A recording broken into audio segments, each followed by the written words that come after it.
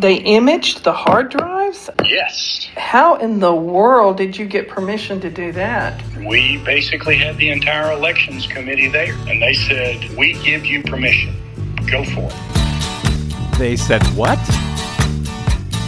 Go for it? What? Well, I don't know why I came here tonight. I got the feeling that something ain't right. No, it ain't. I'm so scared in case I fall off my chair. And I'm wondering how I'll get down the stairs. Holy cow. Clowns to the left of me, jokers to the right. Here I am, stuck in the middle with you. Yes, I am.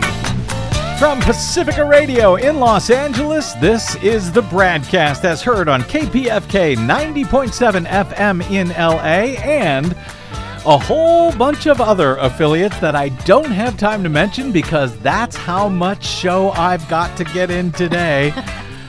Blanketing planet Earth 5 days a week, I'm Brad Friedman, your friendly investigative blogger, journalist, troublemaker, muckraker, and all-around swell fellow, says me from bradblog.com. Holy cow, do I have a lot to get to. I need to hit the results from Tuesday's primary elections very quickly, but I've got a guest standing by for a story we've been working on for some time, which involves some great investigative journalism from the folks at Washington Post and Reuters and ProPublica, and some very quick thinking by our old friend Marilyn Marks of the Coalition of Good Governance, who recorded a very disturbing phone call from a man who claimed to have made secret copies of proprietary voting systems software in one county in the great state of Georgia, following Trump's claims of a stolen election in 2020, which I think, by the way, is a violation of both state and federal law.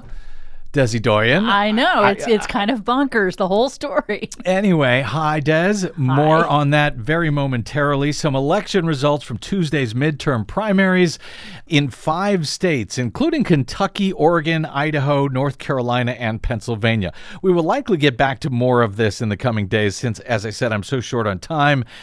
Since at least one of those races in question is likely to continue for a while. But in general, it was a good night, I think, for Democrats.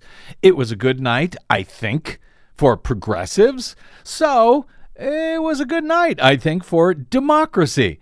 But we'll see. Let's start with some of the easy ones here first. As you have likely heard, 26-year-old Trump-endorsed first-term insurrectionist U.S. Congressman Madison Cawthorn has lost his renomination contest to State Senator Chuck Edwards in the GOP primary for the U.S. House in North Carolina's 11th Congressional District.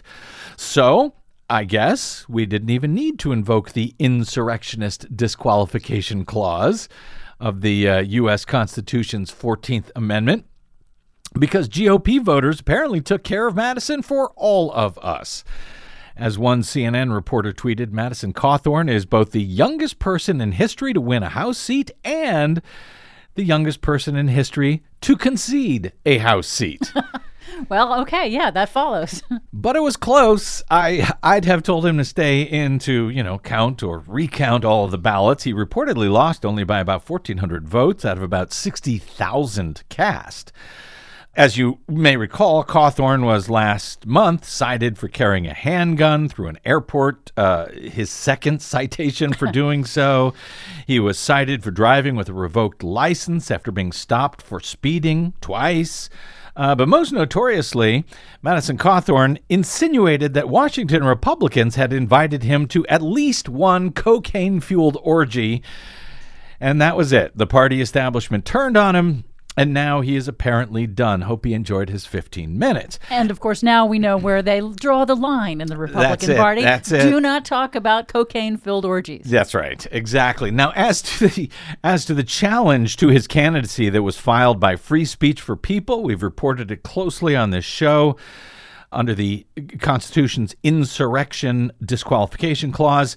Well, after an adverse ruling from a lower court Trump judge, the group Free Speech for People had appealed that to a 3-judge panel, which appeared to believe the lower court had it wrong, but they had yet to issue their ruling. Now, I spoke with the group's president, John Bonifaz, this morning.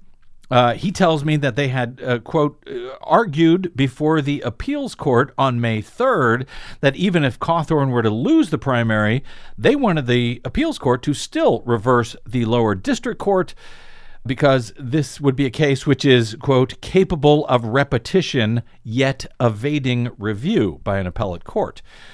So that would be the exception to a court simply ruling a case like this to be moot, which even the would allow the lower court ruling, even though in theory, if it was mooted out, it would technically not exist, but it could still be given to opponents as a way to try and cite that mooted case in other disqualification challenges. So Bonifaz suggests that a reversal of the lower court would still be better, even with Cawthorn no longer in the running.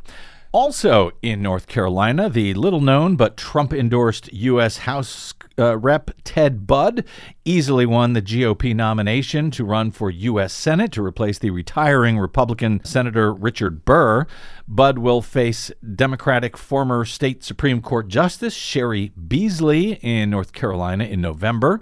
Budd's Republican opponent in the primary one of his opponents was former North Carolina Governor, Duke Energy CEO, and now two-time loser Pat McCrory. Remember him? Oh, yeah. Couldn't happen to a better person. Yeah, he refused to say that he would endorse Ted Budd after losing the Republican primary, getting trounced by like 35 points. Ouch.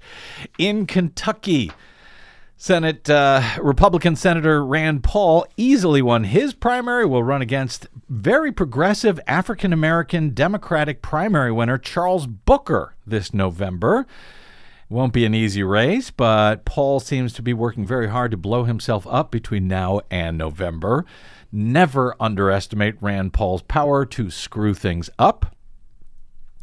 In Oregon, Tina Kotek, the more progressive Democratic candidate running in a large field for the gubernatorial primary in Oregon on the Democratic side.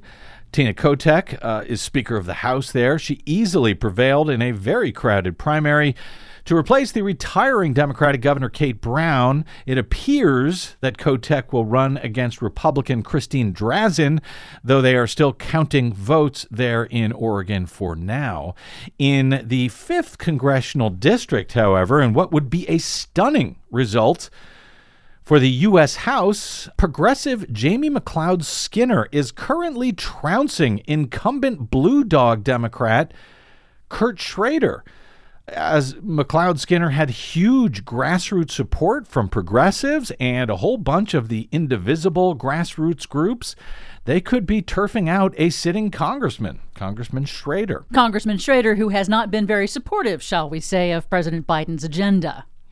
In Idaho, in the governor's race on the Republican side, Republican Governor Brad Little easily defeated his own Trump-endorsed Lieutenant Governor, Janice McGeachin, who was challenging Little in the GOP gubernatorial primary. McGeachin, who gave a speech to white nationalists and famously proclaimed herself the effective governor in the state and issued executive orders banning mask and vaccine mandates whenever Brad Little left the state. He'd then come back to the state, nullify the orders. She also had some famously insane campaign ads where she brandishes a pistol on top of a Bible. Well, good news, she'll soon be out of work. Governor Little will run against Democrat Stephen Haidt in November. Haidt ran uncontested, but it's a deeply red state, so, you know.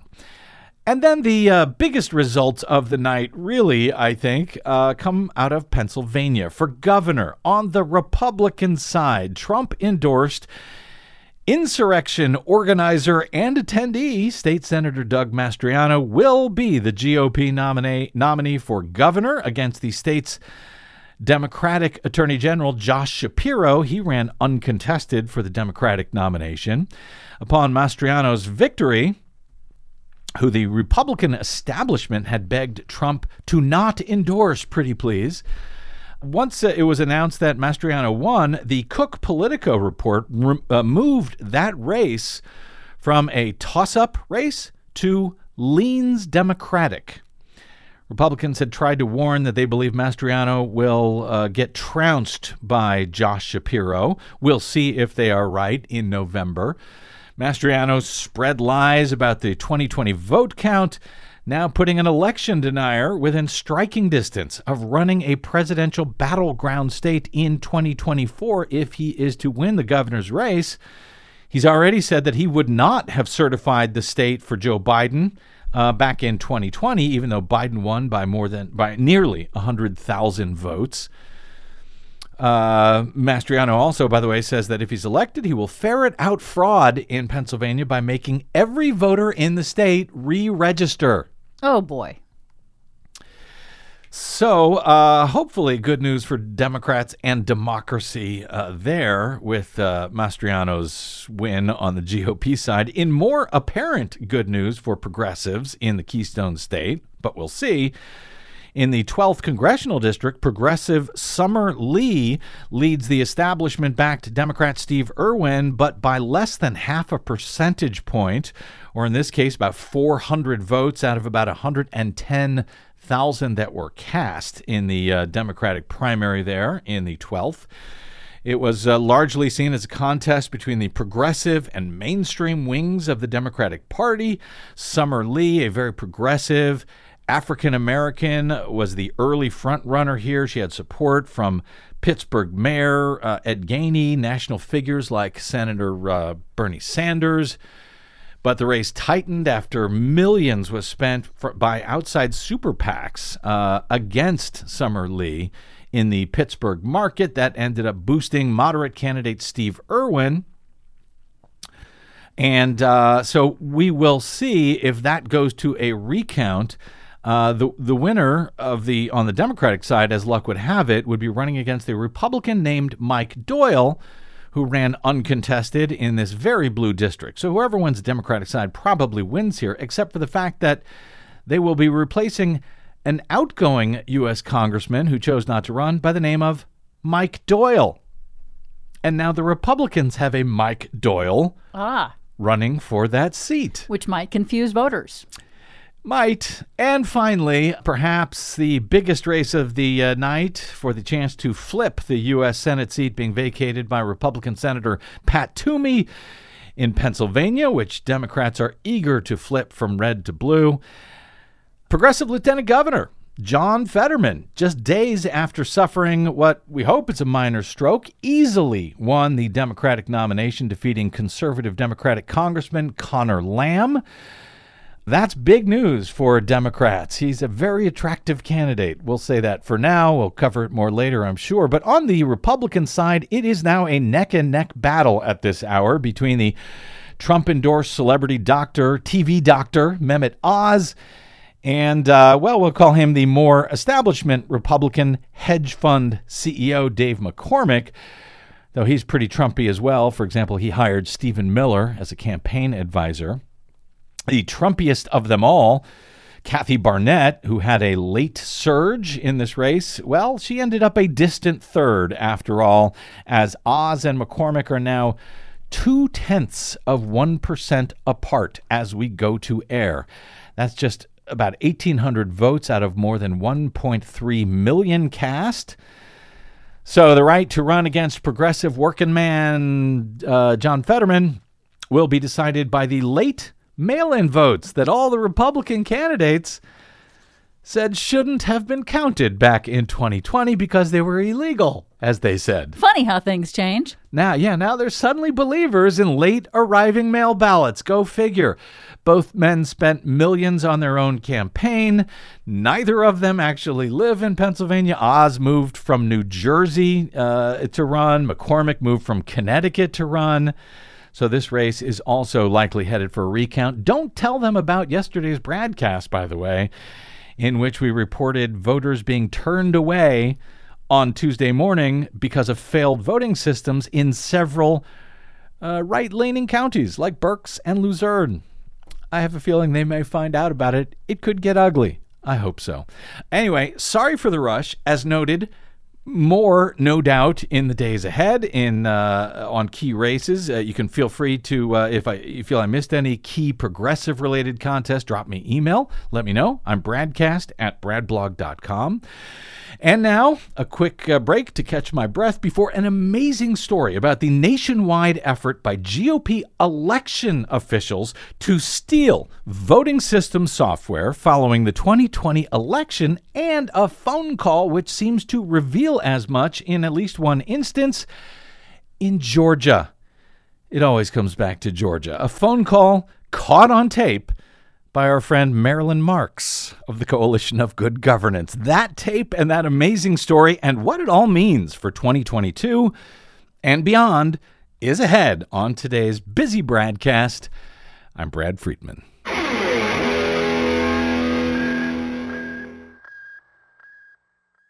You're listening to the BradCast. We are 100% listener supported, thanks to listeners like you who drop by bradblog.com/donate.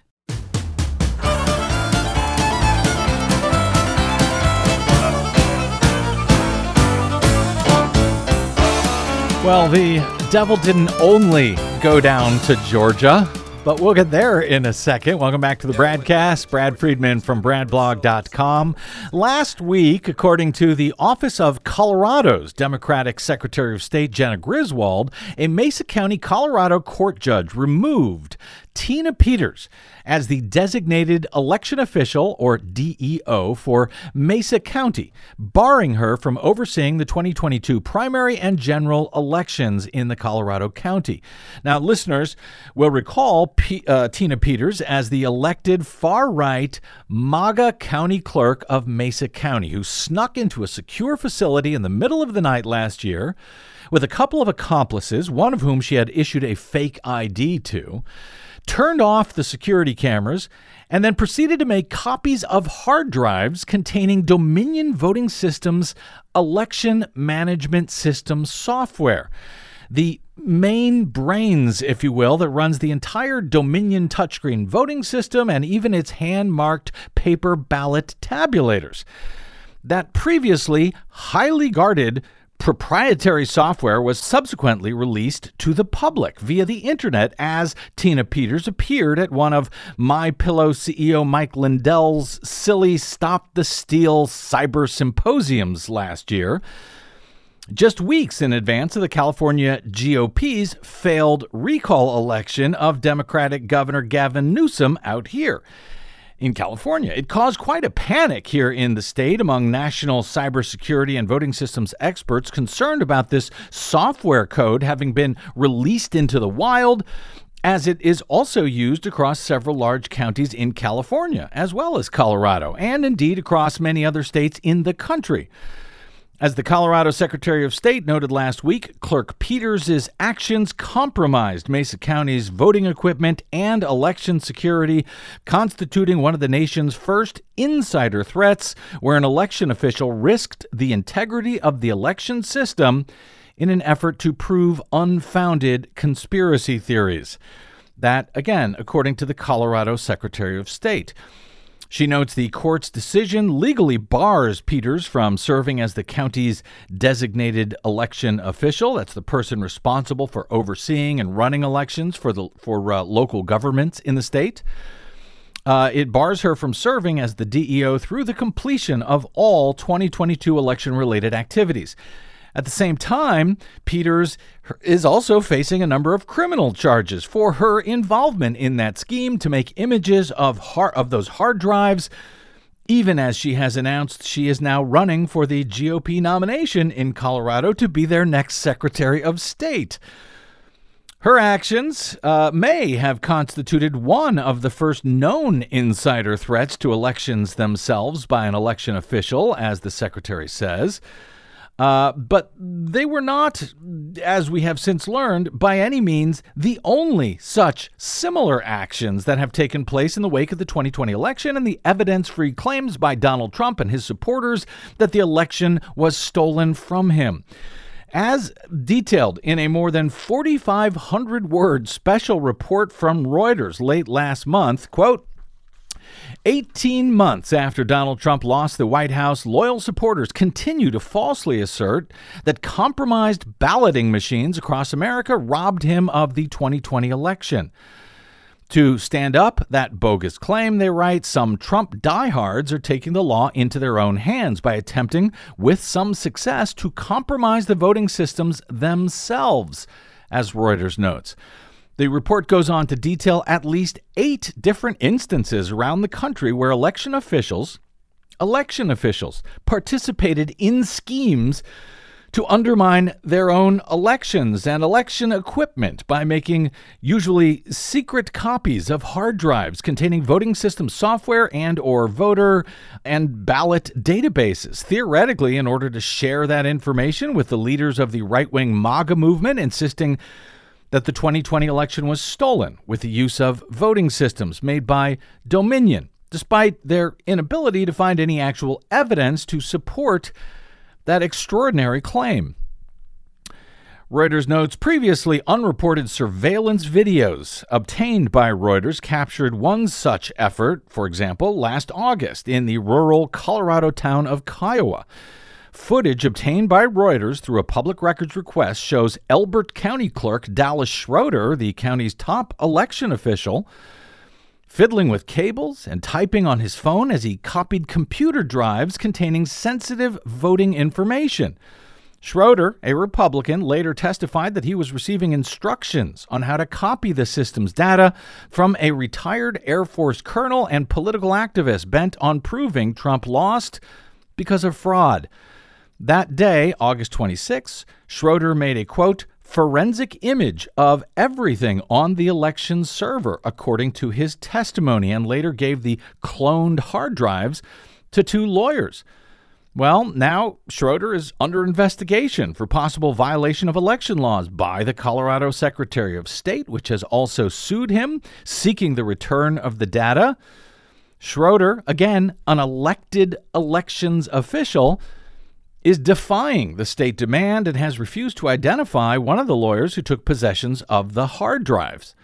The other is a private attorney who works with an activist who is backed by MyPillow CEO guy Mike Lindell.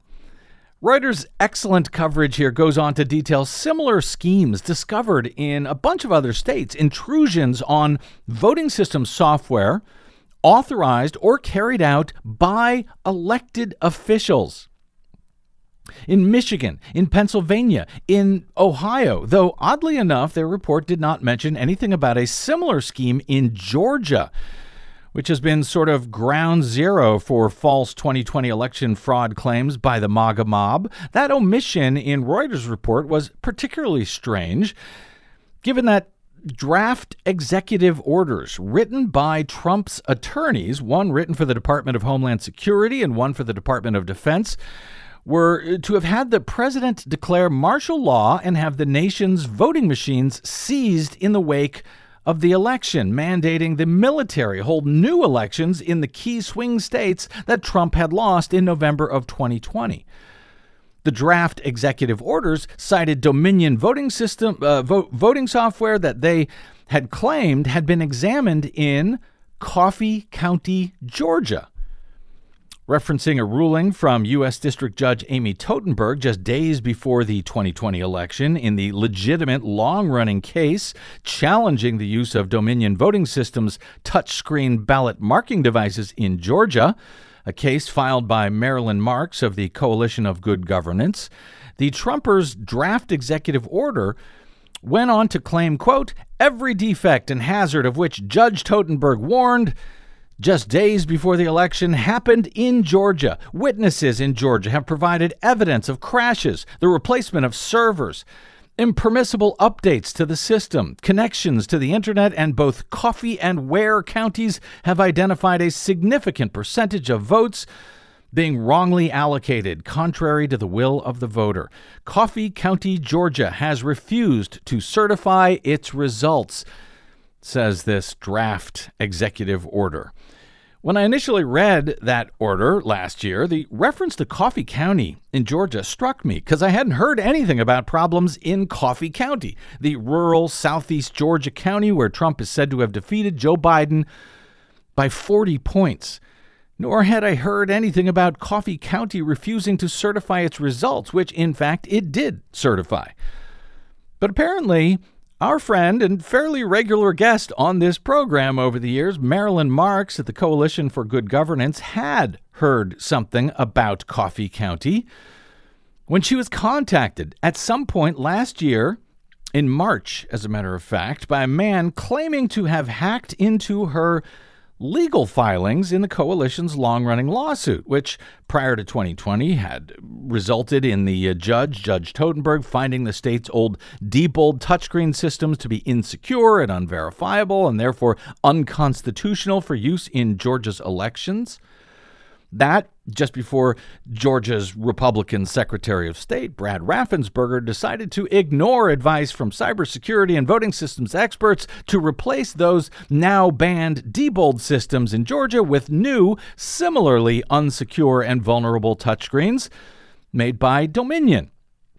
Now, Maryland, as the Washington Post reported last week, had the wherewithal at one point when she was called by this person to record the phone call, a phone call she received from businessman Scott Hall, who, it seems, must have thought Marilyn was on the side of the MAGA movement, pretending that the election was stolen, but Marilyn wasn't. She was smart enough to know that the machines are vulnerable and unverifiable, and she's long been suing to have them replaced with verifiable hand-marked ballots. But she has told us that she has not seen any evidence to suggest that the 2020 election was stolen from Donald Trump in Georgia or anywhere else for that matter.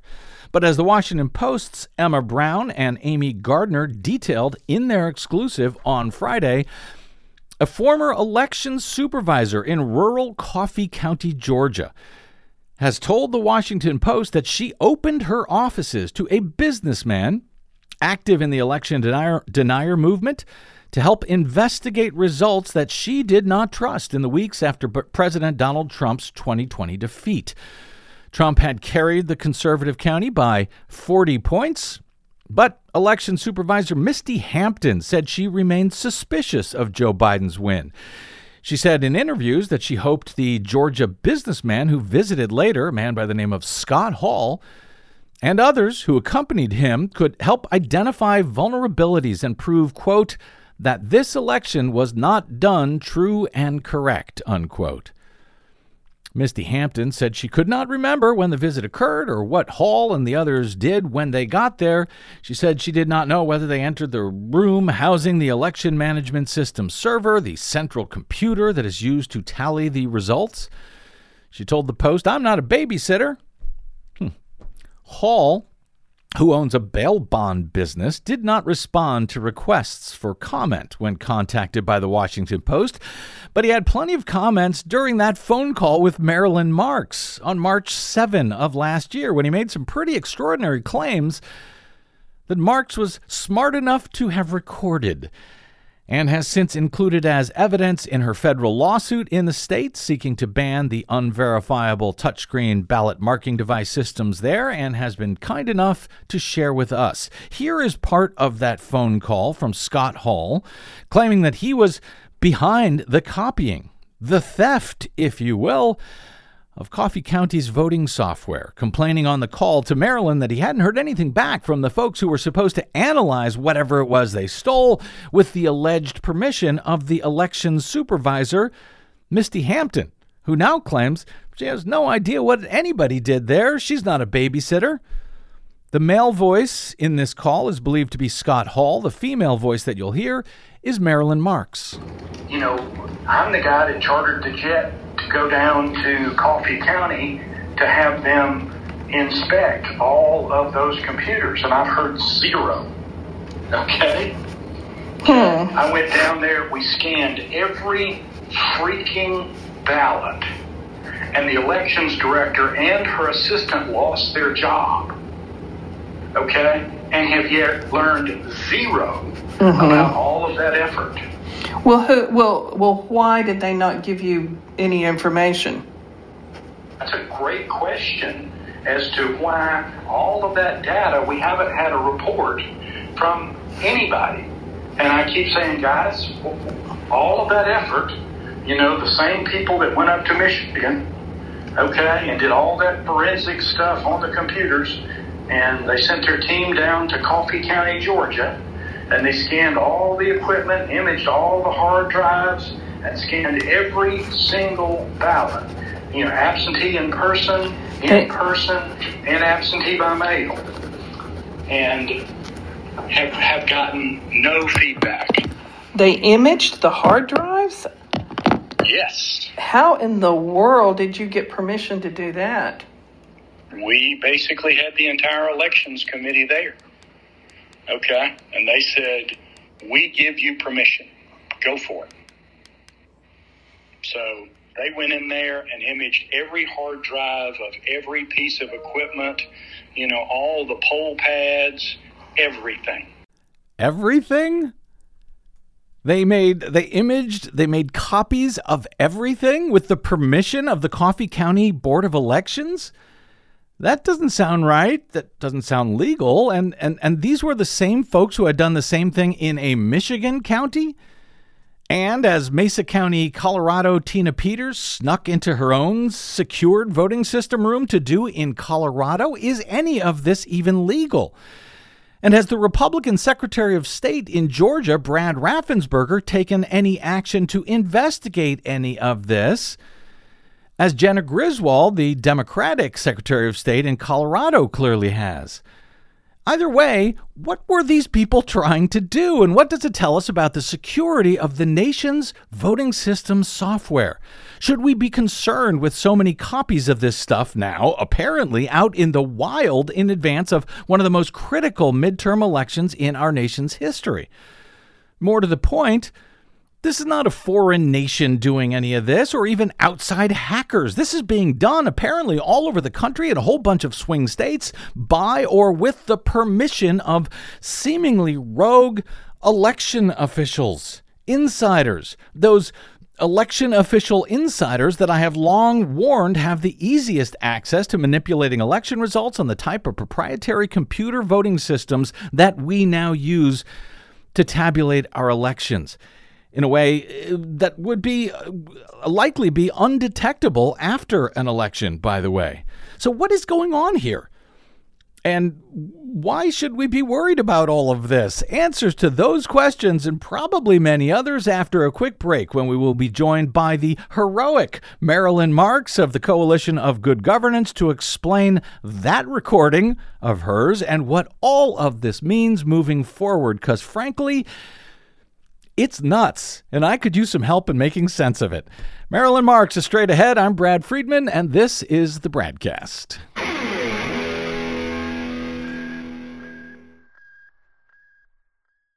Hey, this is Brad. Here at the BradCast and BradBlog.com, we fight for election integrity all year around, like no other media outlet in the nation. But of course, we need your help to help us remain on your public airwaves and completely independent. Please help us continue that fight over your public airwaves by stopping by bradblog.com/donate. And thanks.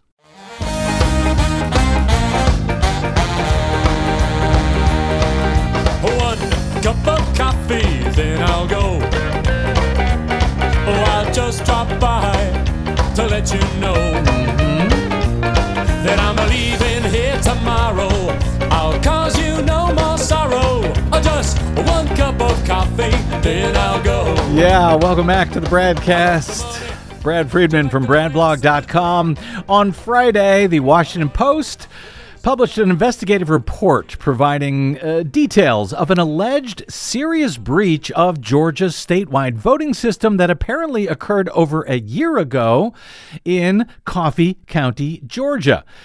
According to a press release from the nonpartisan, nonprofit elections watchdog group Coalition for Good Governance, which is suing the state to require them to get rid of the unverifiable touchscreen voting systems forced on voters statewide in the Peach State, and to have them replaced with verifiable hand-marked paper ballots before this November's critical midterms, Secretary of State of Georgia Brad Raffensperger and the State Elections Board have taken no known steps to mitigate this alleged breach, despite the pending high-profile 2022 primaries and midterm elections and specific requests that they do so.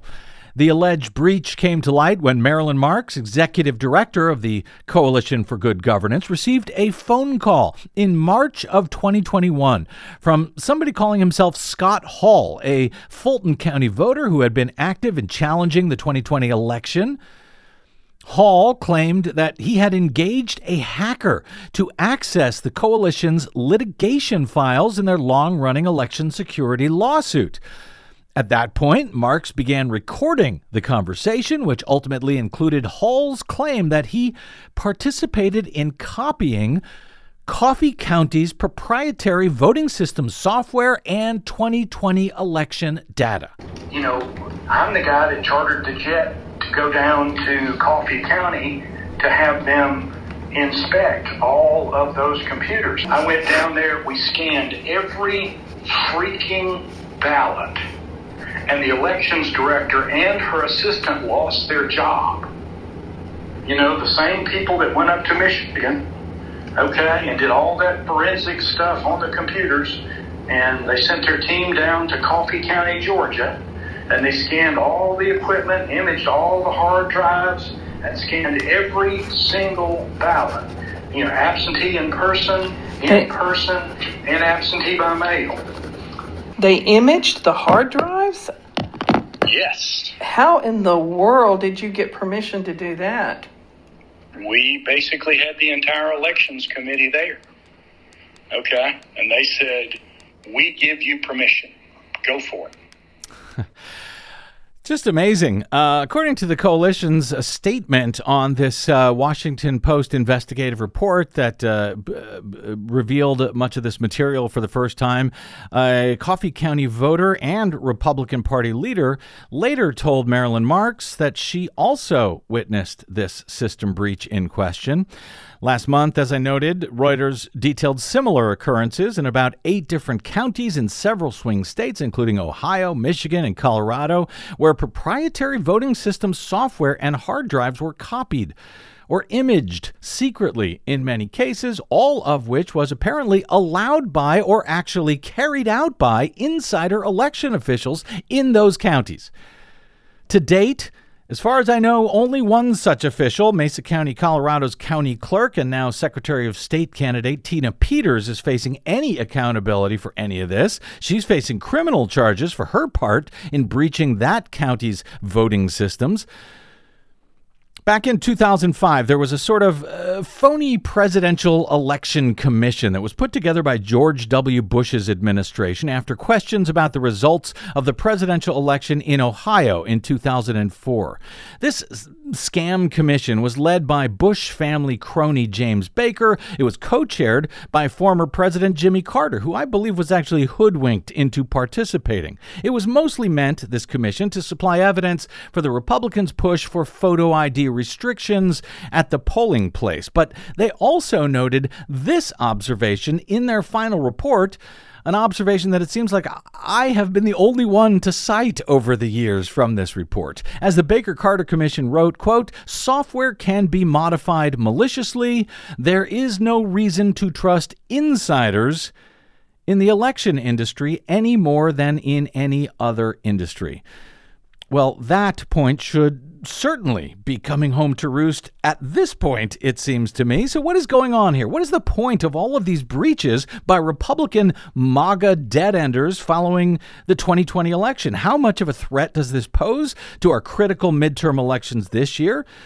And should we be, concerned with insider election officials who have proven themselves willing to take seemingly unlawful actions in committing what seem to be an array of actual election fraud crimes under the guise of ferreting out election fraud crimes?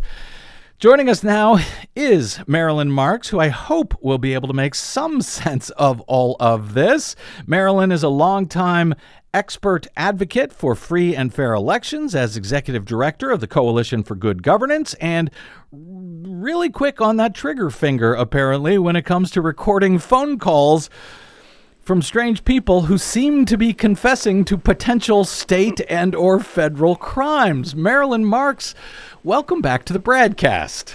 Thank you so much, Brad. I'm delighted to be here. Thanks for allowing me to share this wild story. This is wild.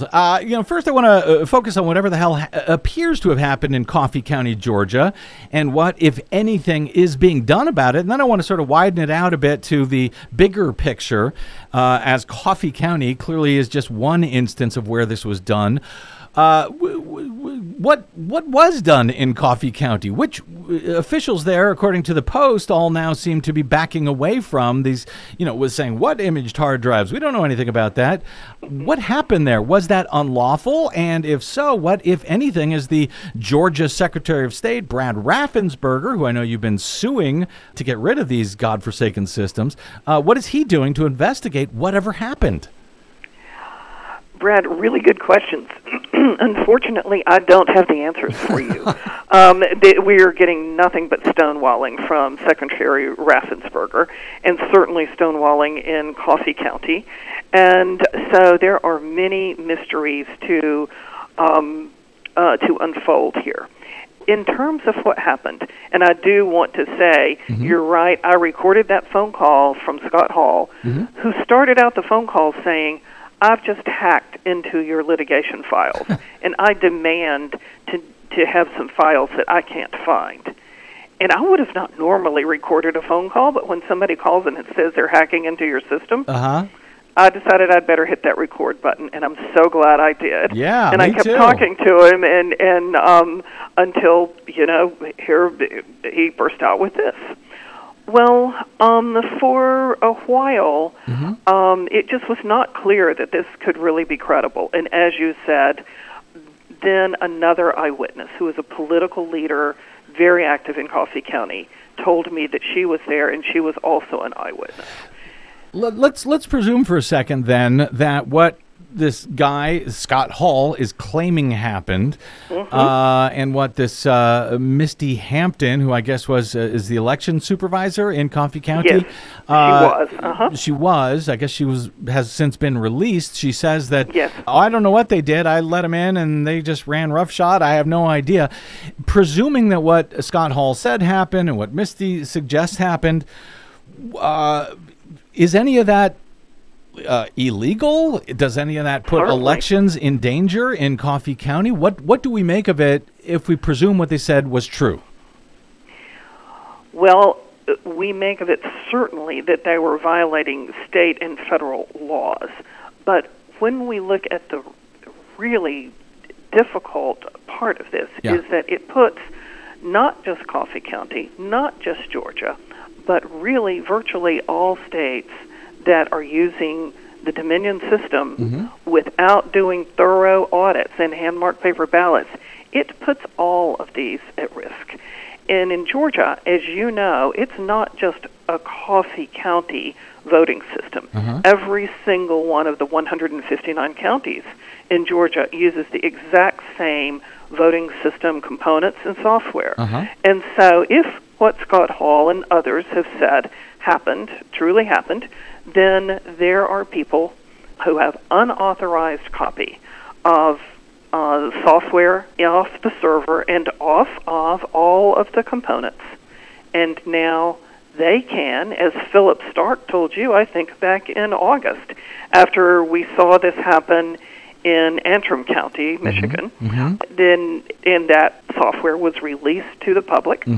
So these people can now craft and test malware and and how to exploit the vulnerabilities in an election. So I've always thought when we've heard these stories, we were reported on, making copies of the software in Antrim County, Michigan, in Mesa County, Colorado, now in Coffee County, and the other ones detailed by Reuters, that these were just true believers. They thought that if they could get copies of this software, they would find where Dominion was secretly flipping the votes from Donald Trump to Joe Biden, and that that they were just believers, that's what they were after, the evidence of the crime. Are you suggesting that this is not so much the evidence, looking for the evidence of a past crime, but perhaps getting information to help them commit a crime in the future? I'm suggesting it could be both. I do believe that these were true believers who were doing this, at least initially, to try to find evidence or perhaps even fabricate evidence. And if we look at the testimony of some of the Coffee County people, as well as Scott Hall, they testified in Georgia hearings at the same hearings where Giuliani was, and Phil Waldron, and Russ Remslin, and a lot of folks who we know were involved in the plot to overturn the 2020 election. And I would commend to your listeners the ProPublica article that was done probably about a month ago. It's quite thorough, and it talks about Antrim, Michigan in great detail, and it's called The Building of the Big Lie. And it is tied to a documentary, a 54-minute documentary, that is so worth watching on this very topic, Brad, and probably has the characters in there who were also involved in Coffee County, if what Scott Hall says is correct. It focuses on Antrim, Michigan. It is called The Plot to Overturn the Election. And it's chilling to watch. It is absolutely a documentary, no fiction. And you watch it, and the information that I have from some of the players would suggest that we are talking about virtually exactly the same players doing almost exactly the same thing in Coffee County as they did in Antrim, Michigan, which is they were working toward fabricating claims based on their access to the server to try to overturn the election. But let's also realize that now that they have this software, now they have had the time to figure out how to exploit the next one. So there is obviously every reason to be concerned about all of this. And it's interesting what you're suggesting is that they were not just looking for evidence of some sort of a steal by Dominion, but figuring out if they could fake, maybe change the code to put that fake evidence in, to then cite that as part of their, I had mentioned the executive order to seize all the machines. Oh, look, here's the code. And by the way, that ProPublica article, you mentioned the Building of the Big Lie and the documentary that they did with Frontline. That was on Frontline with PBS, the plot to overturn the elections. So your press release notes some confusing information, at least to me, about this, about what the Secretary of State of Georgia has had to say about this. It sounds like they seized, am I correct, that they went down to Coffee County, they seized this server, but they have they done an investigation to determine if in fact it was breached or not? I can't tell. Nobody can tell because they're telling everyone different stories. They've told Judge Totenberg one story. They've told her that they immediately, upon hearing this tape that we played in the deposition, they say they immediately went to investigate in February 2022, this year, a few months ago. But Coffee County has no record of any investigation. County attorneys know nothing about any investigation. Misty told a Washington Post reporter nobody's called her. And every week I check with Coffee County, and they say they have no record of investigation. Nothing. They're not hearing anything. Also, there is no case initiation form that the Secretary of State has created, and they have to create a case initiation form for every investigation they do. Yet, Gabe Sterling said in his deposition...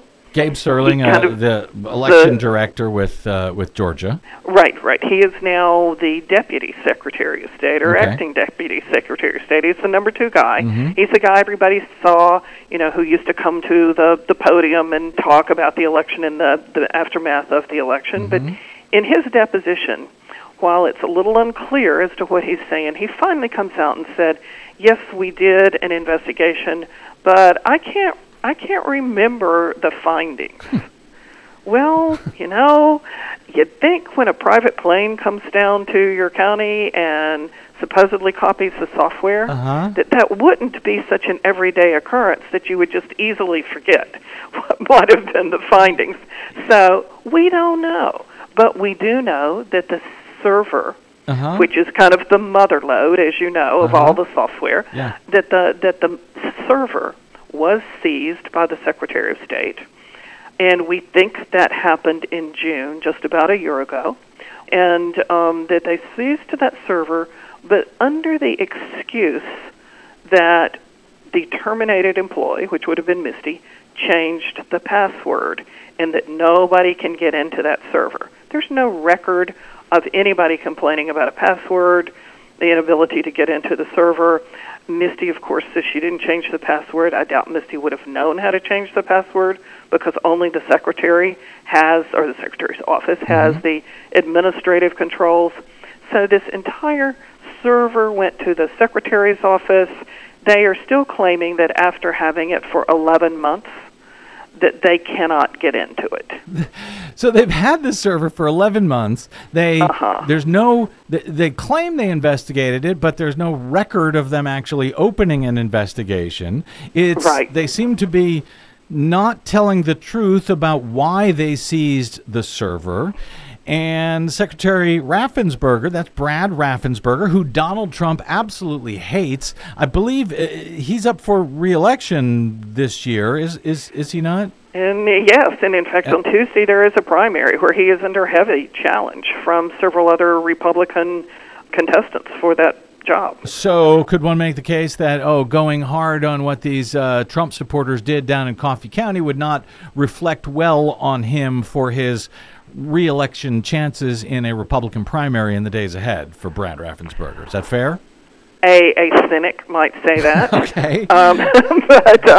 But let's also remember this. In January, the AJC, the Atlanta Journal-Constitution reporter, asked Secretary Raffensperger about Alex Halderman's report. And you have told your listeners about Alex Halderman's report about the insecurity, the vulnerability of this BMD system. That report is sealed, as you know, and it's under investigation by Department of Homeland Security's agency, CISA. Alex Halderman, one of the greatest white hat hackers, I guess, computer scientists who's found serious vulnerabilities in Georgia's touchscreen systems. Yeah, very serious and alarming vulnerabilities in the system, and so. But Secretary Raffensperger has not read Professor Haldeman's report yet, or at least, as a few weeks ago he had not. And he had not read it, even though it was filed with his attorneys last July. As of January, he had not read it. And the Atlanta Journal-Constitution reporter asked him, have you read Dr. Haldeman's report? What's up with that? And he literally says at this press conference, that's not real world. He says, duh, if anybody had access as long as Dr. Halderman, yes, they could change the results. And he says, but that's not real world for anyone to get their hands on the software for that long. But that's exactly what they did here, apparently in Coffee County, and of course elsewhere around the country where they use the same systems. Marilyn, I've got just a minute. I want to see if I can roll off 3 really quick questions and answers for you. One, at this point, since it doesn't sound like Raffensperger, the Secretary of State, the chief election official, is actually doing anything about any of this, have you heard from or talked to folks like the district attorney in Fulton County, Fonnie Willis, or any other law enforcement there in Georgia to report what is a very troubling situation here at this point? Not at this point, Brad, and I think the next thing that we will see is that as soon as the stay in our case is lifted, which should be next week, we would expect for discovery to begin again, and we will be very focused on Coffee County discovery. And I think that will be the next action that you will see coming out of us in terms of trying to get more details as to who knew what when and what really happened. And on your actual lawsuit, from whence all of this sort of springs, your group has long been suing to get rid of the state's touchscreen systems in favor of hand-marked paper ballots, but these same systems also are used to tally hand-marked paper ballots and can be used to manipulate those results as well. Do you worry that even if you are successful in this federal lawsuit in replacing the unverifiable touchscreen system, systems that this tabulator software, which is now out in the wild after being stolen by a bunch of election insiders over the past year, could still be used to manipulate election results in 22 and 24, even if they are on hand-marked paper ballots. Well, of course we do, but remember that the remedy that we are seeking, the relief we are seeking, is not simply hand-marked paper ballots, but hand-marked paper ballots with very thorough audits. And if we get thorough audits, then yeah, there can be a hacking, but any outcome-changing hack will be detected and can be corrected. So while you can't get rid of the risk, you can remedy that risk. Next week, as you noted, Marilyn Marks, May 24 is the Georgia midterm primary elections. Is there reason to be even more concerned than usual about them because of whatever has happened in Georgia? Well, of course. I mean, the software is universal for the state. It is programmed by one small group of individuals with no accountability. And, we don't know who has been in the system and how far any malware may have spread if it were implanted. And so, of course, and that is why at least 50 of the candidates on the ballot next week have filed a request with the state election board some weeks ago to go ahead and go to emergency paper balloting. Everything's set to go, but the state election board and the Secretary of State will not do it. They want to hide their heads in the sand despite the reporting that is quite public from Washington Post that the system has been breached. The system has been breached. Now what do we do about it? I have long noted the importance of groups like Coalition for Good Governance.org and the work that Marilyn Marks is doing. Hopefully listeners now understand why, and hopefully if they call her on the phone, they know they could be taped by Marilyn at any time. If they say they're hacking my equipment, they absolutely will be taped. There you go. I am grateful for the work that you're doing. This story, I suspect, will continue. I think I will look forward to it. You can find more information on what Marilyn and her group is doing, of course, coalitionforgoodgovernance.org. You can follow her on the Twitters. She is Marilyn R. Marks, the number 1, Marilyn R. Marks 1. And the Coalition is also on Twitter, Coalition Good GV.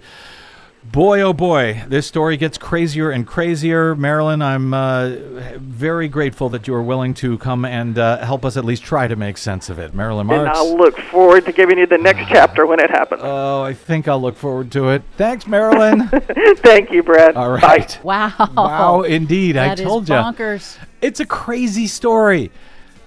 So, yeah, we have to get out. Yes. We'll pick it up in the days ahead, I guess. My thanks, of course, to Marilyn Marks. My thanks to our producer, Desi Doyen, and to all of you for spending a portion of your breathless day with us. If you missed any portion of today's show, download it for free anytime at bradblog.com. That is made possible by those of you who stop by bradblog.com/donate to help us do this kind of work. Drop me email if you like. I'm BradCast at bradblog.com. On the Facebooks and the Twitters, I am the Brad Blog. See you there. Until we see you here next time, I'm Brad Friedman. Good luck, world.